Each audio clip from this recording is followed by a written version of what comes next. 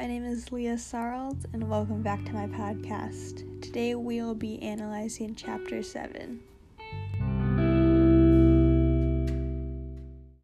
So the first question I will be answering is, why might the physical signs of each sacrament be important, and what communicative role might they play, and how would they function? I think the physical signs are specifically important because not only have they been done and used in sacraments throughout history, but they all have a meaning. For example, the anointing of the chrism during confirmation, it very much represents the anointing that kings and queens did back before Jesus' life. So I think that's a really interesting idea of being anointed, as well as baptism. When Jesus was baptized by John the Baptist, he had this revelation in a way. I kind of imagine it as a revelation of seeing God. And I think in ways that still is a sign that happens when people go through baptism. I also think, which is not talked about that much, but another important reason physical signs are used during the sacraments is to make it more than just a thing you can quickly do. Every sacrament takes time. It's not like a little ceremony. It's supposed to be all done very particular and in a special important way.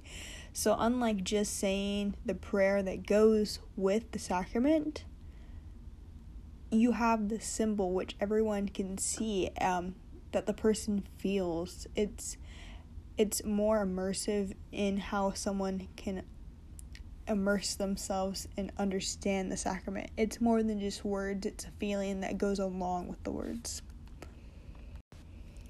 And of course, one of the more obvious signs is during Eucharist, when people are physically eating Jesus' flesh. People, of course, can take that for granted when they don't fully understand the sacraments, but it's again, immersing yourself with God and ideally also with the community when you are eating part of God's flesh and or drinking part of God's blood. It's all a whole step. It's not just saying something again, it's doing something. You are choosing to eat, you're choosing to drink. It is all a commitment. And with saying that commitment, I think that ties well into why it's what the communicative role it might play and how would it function.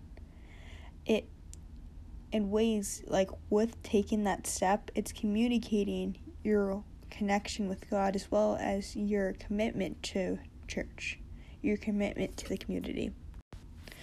For example, being baptized and having confirmation at church. Of course, this is a strong connection between an individual and the relationship with God, but it's also connecting them towards the community of which they are learning about God. Is connected to the church and the people within it.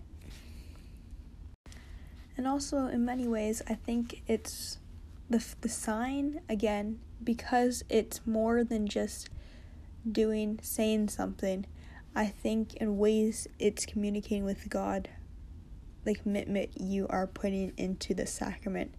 That it's not just something you have to do because you were forced to, even though baptism might be questioned for that. But for example, matrimony and confirmation and Eucharist, it's hard to force someone to do Eucharist. But people who are very aware of what they're doing, it's a way of doing this sign and communicating with God, hey, I want to further our relationship. The next question I'll be answering is, in what ways do the 7 sacraments as a whole reflect what the church is about? As someone who looks at the sacraments in an outside view, has never participated in a sacrament but have only watched them happen, I have found that sacraments in many ways are ways to build connections with an individual in the community being the church, and that individual in the relationship with God. And one way that you can see how the sacraments continue to build a relationship with God is, I think, specifically the sacraments of initiation, so being baptism, confirmation, and Eucharist.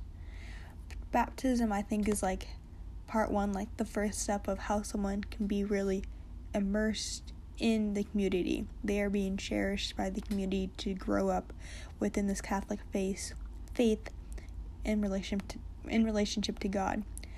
In comparison, confirmation is an individual's very personal step of how they're going to continue their education within the church. Then last, Eucharist, I think, is just a very specific coming back and continually trying to connect with God through going to Mass and partaking in Eucharist. I think anointing of the sick and penance are really important sacraments which really reflect the difference between the church and different institutions of religions. So the idea, like, for me, when it comes to anointing the sick and penance, is that the church is always there for you, even when someone makes a mistake, or in ways when someone is sick and they didn't make a mistake but they still need that help. The church always comes with aid, and they're always trying to help aid you. And that really has a good reflection of what the church is trying to do. They're not trying to force people into an idea, but they are trying to help people and care for people. I think matrimony, even though it has a category, it's very much of like a standalone kind of sacrament in my ideas. It very fits in the way of confirmation, but it's someone's relationship with both the church, their partner, as well as God.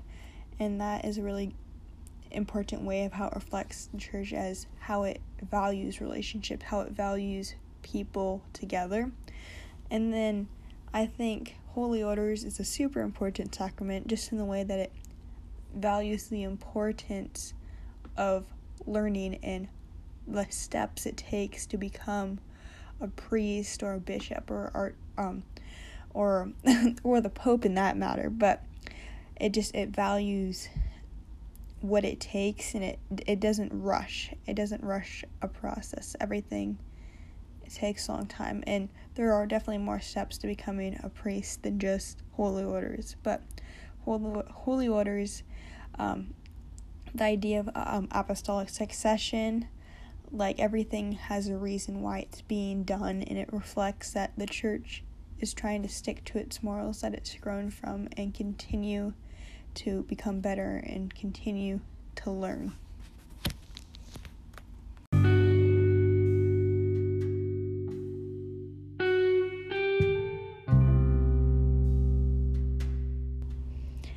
Thank you for listening to my podcast, and I hope to see you around soon.